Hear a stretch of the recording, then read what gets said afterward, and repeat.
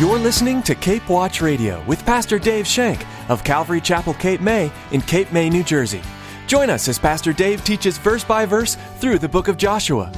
Come ye sinners, poor, needy, and weak. He stands to save you now, full of pity and love, mighty power. He's willing and able, he calls you now.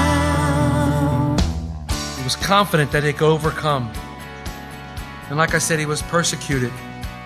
Paul wrote to Timothy in 2 Timothy 3:12, yes, and all who desire to live godly in Jesus Christ will suffer persecution.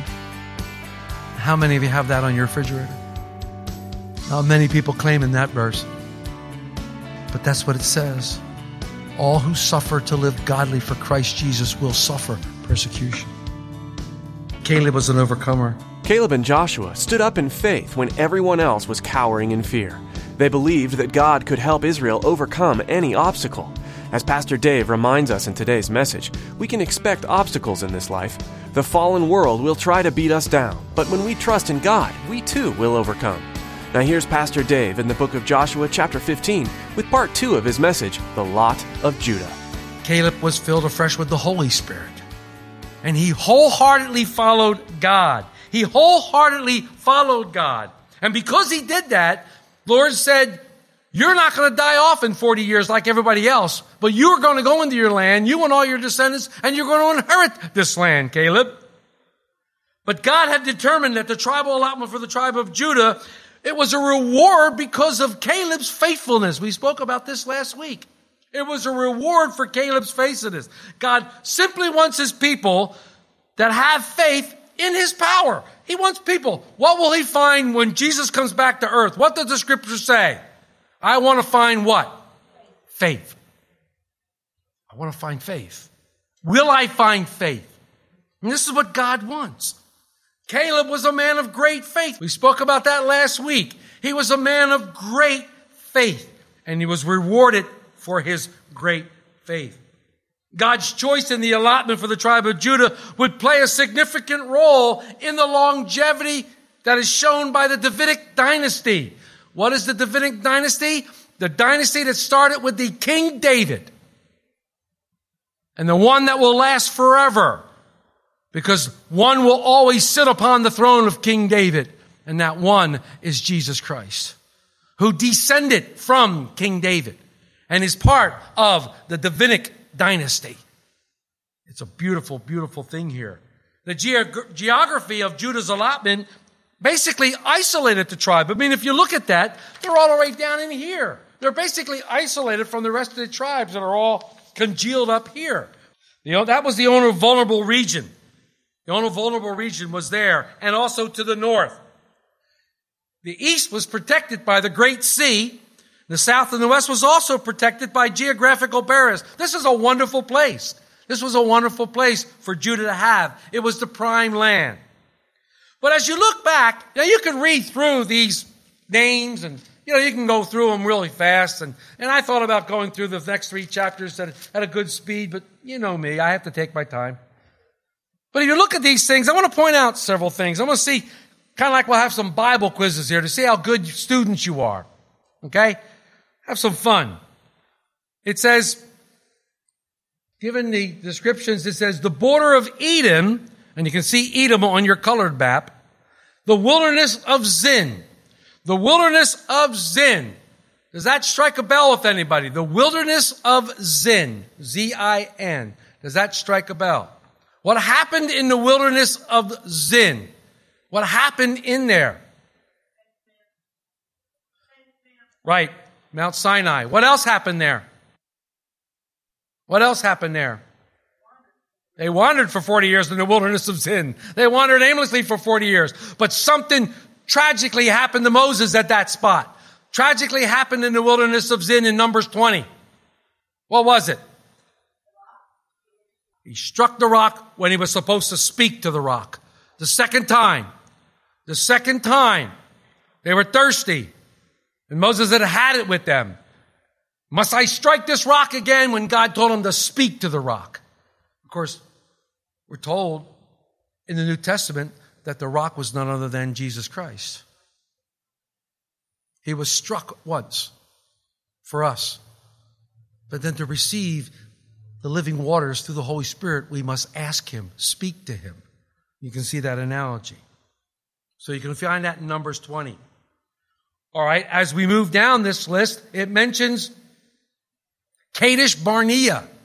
What is special about Kadesh Barnea? What is special about Kadesh Barnea? That's where the spies were sent out. The spies were sent out from Kadesh Barnea. That's where the rebellion took place when they came back. When they came back and the spies, Joshua and Caleb said, come on guys, we can go into the land. The Lord's giving us the land. And the other 10 spies says, no, we can't go. There are giants. And Israel rebelled against God. Israel rebelled against God. And that's basically when the scripture says, today if you hear my voice, don't harden your hearts as you did in the rebellion, as you did in that day. Right. The people rebelled against God and refused to enter the land. And God wanted to wipe them out. And Moses interceded. He said, okay, you're all going to die in the wilderness. Not one of you will enter the promised land. And we read where Caleb was granted to enter the promised land, and Joshua was able to enter the promised land. In verse 7, we find something familiar, something that we've already studied in Joshua, the Valley of Achor. The Valley of Achor. Anybody remember what the Valley of Achor was? The Valley of Trouble. Who was in trouble? Man by the name of Achan, because he sinned and took something from Jericho. And that is where he was stoned to death, in the Valley of Achor, day of trouble. Of course, you all recognize the word Gilgal. Gilgal is their camp. This is where they constantly return to as a camp. It was found in Judah, but in 18 verse 1, when we get to that chapter, they move. They take their camp from Gilgal to a place called Shiloh. And finally, there's a city that is a Jebusite city that's mentioned there. Its name is Jerusalem. We're going to talk about that a little more when we get to the end of the chapter. So as we move on now, in verses 13 through 19, we once again see our buddy Caleb. Now, to Caleb, the son of Jephunneh, he gave a share among the children of Judah according to the commandment of the Lord of Joshua, namely Kirjath Arba, which is Hebron. Arba was the father of Anak. Anak was one of the giants. He was the kind of head of the giants. Caleb drove out the 3 sons of Anak from there, and there are their names. Then he went up from there to the inhabitants of Debir. Formerly the name of Debir was Kirjath Sepher. And Caleb said, he who attacks Kirjath Sepher and takes it to him, I will give Ashsa, my daughter, as wife. So Othniel, the son of Kenaz, the brother of Caleb, took it. And then Caleb gave Ashtes, his daughter, as wife. Now it was so, when she came to him, which is her father, that she persuaded him to ask her father for a field. So she dismounted from her donkey, and Caleb said to her, what do you wish? And she answered, give me a blessing, since you have given me land in the south. Give me also all springs of water. So he gave her the upper springs and the lower springs. Interesting. Here we see Caleb now. I have to tell you this. Does anybody know what Caleb's name means? Anybody find that out? Anybody go look at that? It means dog. It means dog. We'll get to that. We'll talk about that in a couple minutes. It means dog. So Caleb wasn't only a man of great deeds and bold deeds, driving out the children of Anak, but he's also a man who encouraged others and allowed others to do work of the ministry. And I love that. He says he's done all this work. He took care of the 3 people from Anak. And he sees this other place that needs to be taken care of. Remember, the deal was, when they got their land allotment, they were supposed to then conquer the rest of the land. They were no longer going to conquer it as a whole. The 2.5 tribes have gone back over the Jordan, and they're now comfortably settled in their spot. And the land is being divided. But the deal was, they were supposed to go and conquer their land in their area. Bring that into our lives. It's up to you to allow the Lord to conquer the strongholds in the areas of your life. It's up for you to allow the Lord to take care of those things and to conquer those things. Because why? Because you're overcomers in Christ Jesus. Christ has overcome the world, and we're in Christ. In Him we are overcomers. So it's up to us to conquer those troubling things that bother us. How do we conquer them? How do we conquer them? We give them to Him. We give them to Him. Now that sounds so trite and simple, but don't dare think it's simple. Don't dare think it's simple. I remember one time I was in a conference and Pastor Chuck was speaking, and he was talking about this very thing, how we have these strongholds in our lives and how we give them to the Lord, and the Lord takes care of them for them if we allow Him to do. And then somebody said, I have a question, Pastor Chuck. He says, what? He said, how come every time I give something to the Lord, I end up taking it back? He said, well, that's our flesh. He said, well, how many times do I have to give it to the Lord? He says, I don't know, just keep giving it back to Him. Just keep it and giving it to Him and getting rid of it, giving it back. We take it to the foot of the cross and we're supposed to leave it there. We're supposed to leave it there, but so often too many of us go back and seek back at night and pick it back up and take it for our own. We wonder why we can't get rid of it. We have to give it completely to the Lord. Caleb wholeheartedly followed the Lord. You realize what wholeheartedly means? It means with everything he had, he wholeheartedly followed the Lord. What that I could be able to say that about myself, that I wholeheartedly followed the Lord, that I never wavered. My faith was always strong. But unfortunately, that's not the case. What we see in Caleb is he was a man who did great things. He drove out the children of Anak. But then he says, okay, who wants to get involved and have some blessings? Who wants to have some blessings of the Lord? I love that. And that's a pastor's job. A pastor gives the word of God, and then he says, okay, who wants to get involved? Who wants to receive a blessing? You know, we look at these ministry opportunities, and the first thing we think of is work. Oh, the first thing you should be thinking of is blessing. It's a blessing when we serve the Lord. So he offered his daughter to the marriage of any guy that is going bold enough to conquer the city. So he gives this incentive of his daughter. And this guy, actually his nephew, Othniel. And he becomes very, very important when we get to the book of Judges, we'll see that he basically takes over after Caleb. He takes over after Joshua. He takes over and leads Israel for a while. And then his daughter. Look what his daughter learned. Look what his daughter learned from watching her father. Look what his daughter learned. He saw her dad walk up to Joshua and say, hey, I want my blessing. I want what the Lord had promised me. So the daughter boldly walks up to her father and says, hey, I want these springs. I want this fresh water. And he gives it to her. Her daughter imitates her father's boldness, which is great. How many times do we read in the scriptures, do we read in the epistles where Paul and John are saying, follow me as I follow Christ. Be imitators of me as I follow Christ. Now, some people might think that, well, that's awful self-centered. What do you mean? I don't want to imitate you. I want to imitate Christ. Yes, but they're following Christ. So they want you to see their example of following Christ and Christ alone, because they're always pointing to Christ. This is what Caleb did. Caleb always was pointing to the Lord because he wholeheartedly followed the Lord. And he was a thorough believer. He followed the Lord wholly. And it's interesting that 7 times it says that he followed the Lord wholeheartedly. 7 times in Scripture it talks about that.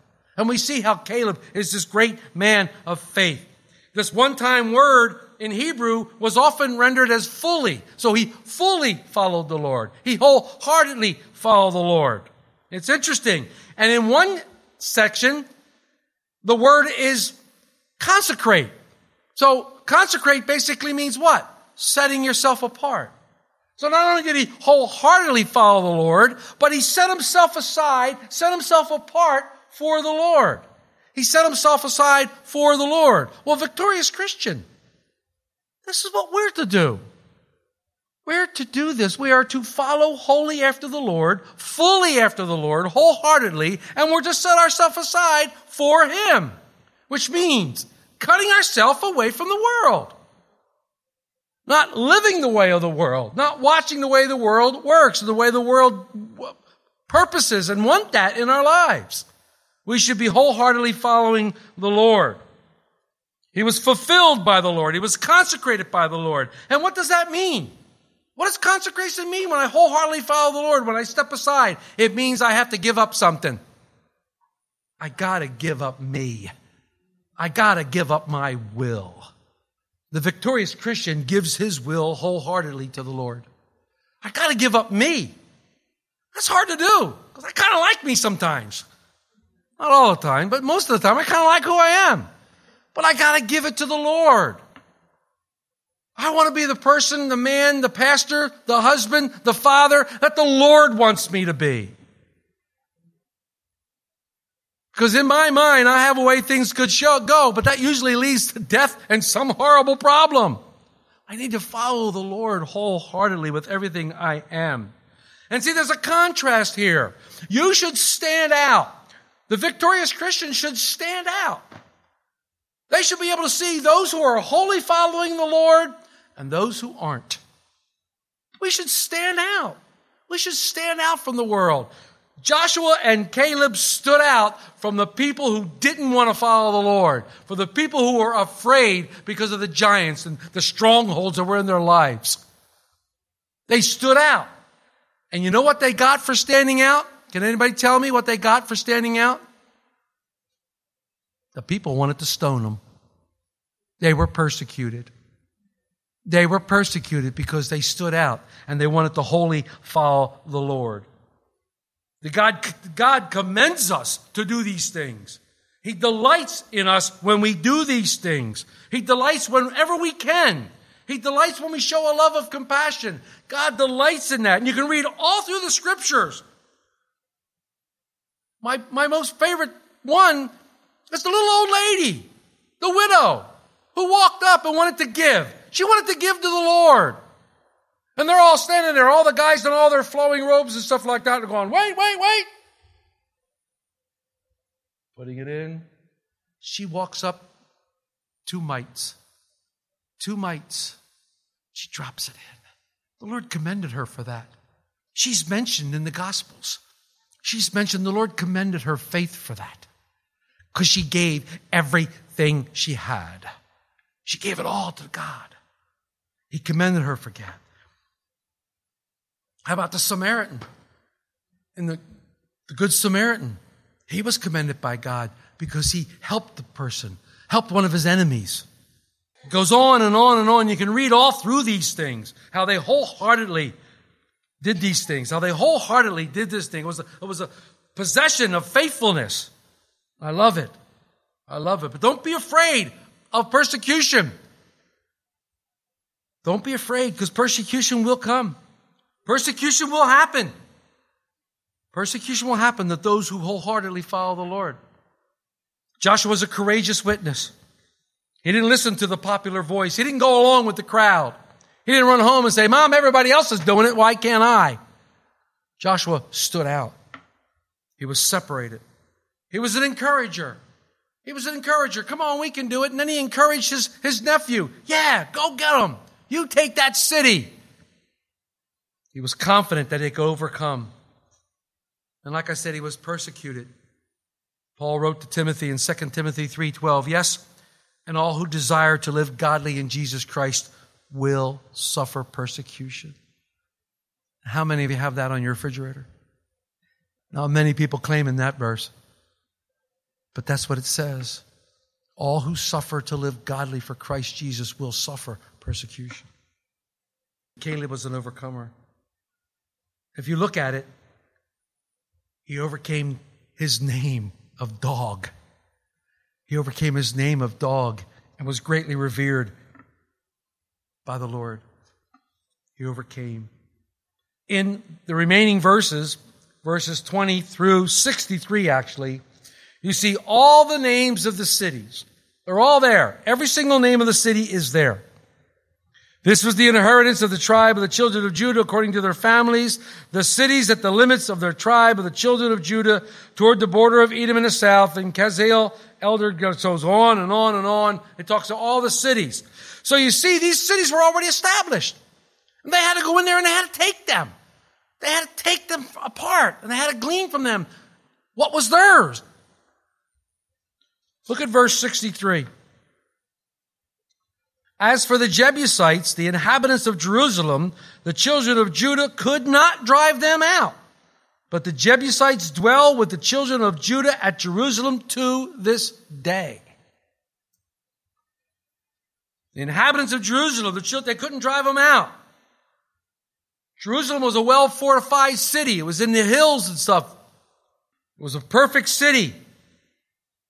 But I did a study, and I have another handout for you. You can get at the end of the study of how many times Jerusalem has changed names under so many people. I have 4 pages here for you. It tells you all the times that Jerusalem was one of the most fought cities and sought after cities in the history of the world. Why? Because it's going to be God's centerpiece. It's going to be the centerpiece of God in Revelation. The new Jerusalem is going to be the headquarters for the Messiah when Christ returns. And Satan knows that, and he's been trying to destroy it for years and years. We need to remember, one thing we can learn from Joshua, one thing we can learn from Caleb is that no matter how hard we struggle, and sometimes we struggle with God's promise, we even struggle with God's help. But with His help, we can be triumphant. With His help, we can be overcomers. Can't do it on your own. I know some of you out there have tried it. I know I've tried to do it on my own. Got the bruises and the scars to prove it. We can't do it without Christ. We cannot do it. It wasn't until David conquered Jerusalem. You can read about that in 2 Samuel 5. David conquered Jerusalem and brought it into the kingdom. I'm going to leave you with this thought. Have you entered fully into the promised land? Have you entered fully into your lot? Have you taken everything that's yours through Christ Jesus? Or are there still some strongholds bothering you? There's still some strongholds in your life that are bogging you down and keeping you from having everything that the Lord would want for you. The Lord has given you those strongholds. You need to claim victory over them in the name of Jesus Christ. You need to come against them in His name and fight against them to be victorious. God wants you to be victorious today. And if anything we've learned from Joshua, who at 84 or 85 took on the highest mountain in the land, took on the toughest opponents in the land, and was victorious because he wholly followed the Lord. If we can learn anything from him, age doesn't matter. Age doesn't matter with the Lord. We can be victorious. And we can live a victorious Christian life that Christ died for us to have. We can be victorious in Him. Amen? God tells us in Joshua 1:9 to be strong and of good courage. Do not be afraid nor be dismayed, for the Lord your God is with you wherever you go. What encouragement that is. God is with us wherever we go, just as He was with His people, the Israelites, on their journey into the promised land. Do you know the love and strength the Lord can give you? If you haven't yet discovered the power of a personal relationship with Jesus, we'd like to tell you more. Please give us a call at 609-884-5821, and we'll be happy to introduce you to the one who will change your life forever. You can also send us an email at info@capewatchradio.com. That's info@capewatchradio.com. We'd also like to invite you to get involved in a church community to help fuel your passion for Jesus and support you on this journey. If you are in the Cape May, New Jersey area, why not come by Calvary Chapel, Cape May? We'd love to have you join us for our time of fellowship, worship, and Bible study with Pastor Dave. We gather together every Sunday at 8:30 a.m. and 10:30 a.m. and Wednesday at 7 p.m.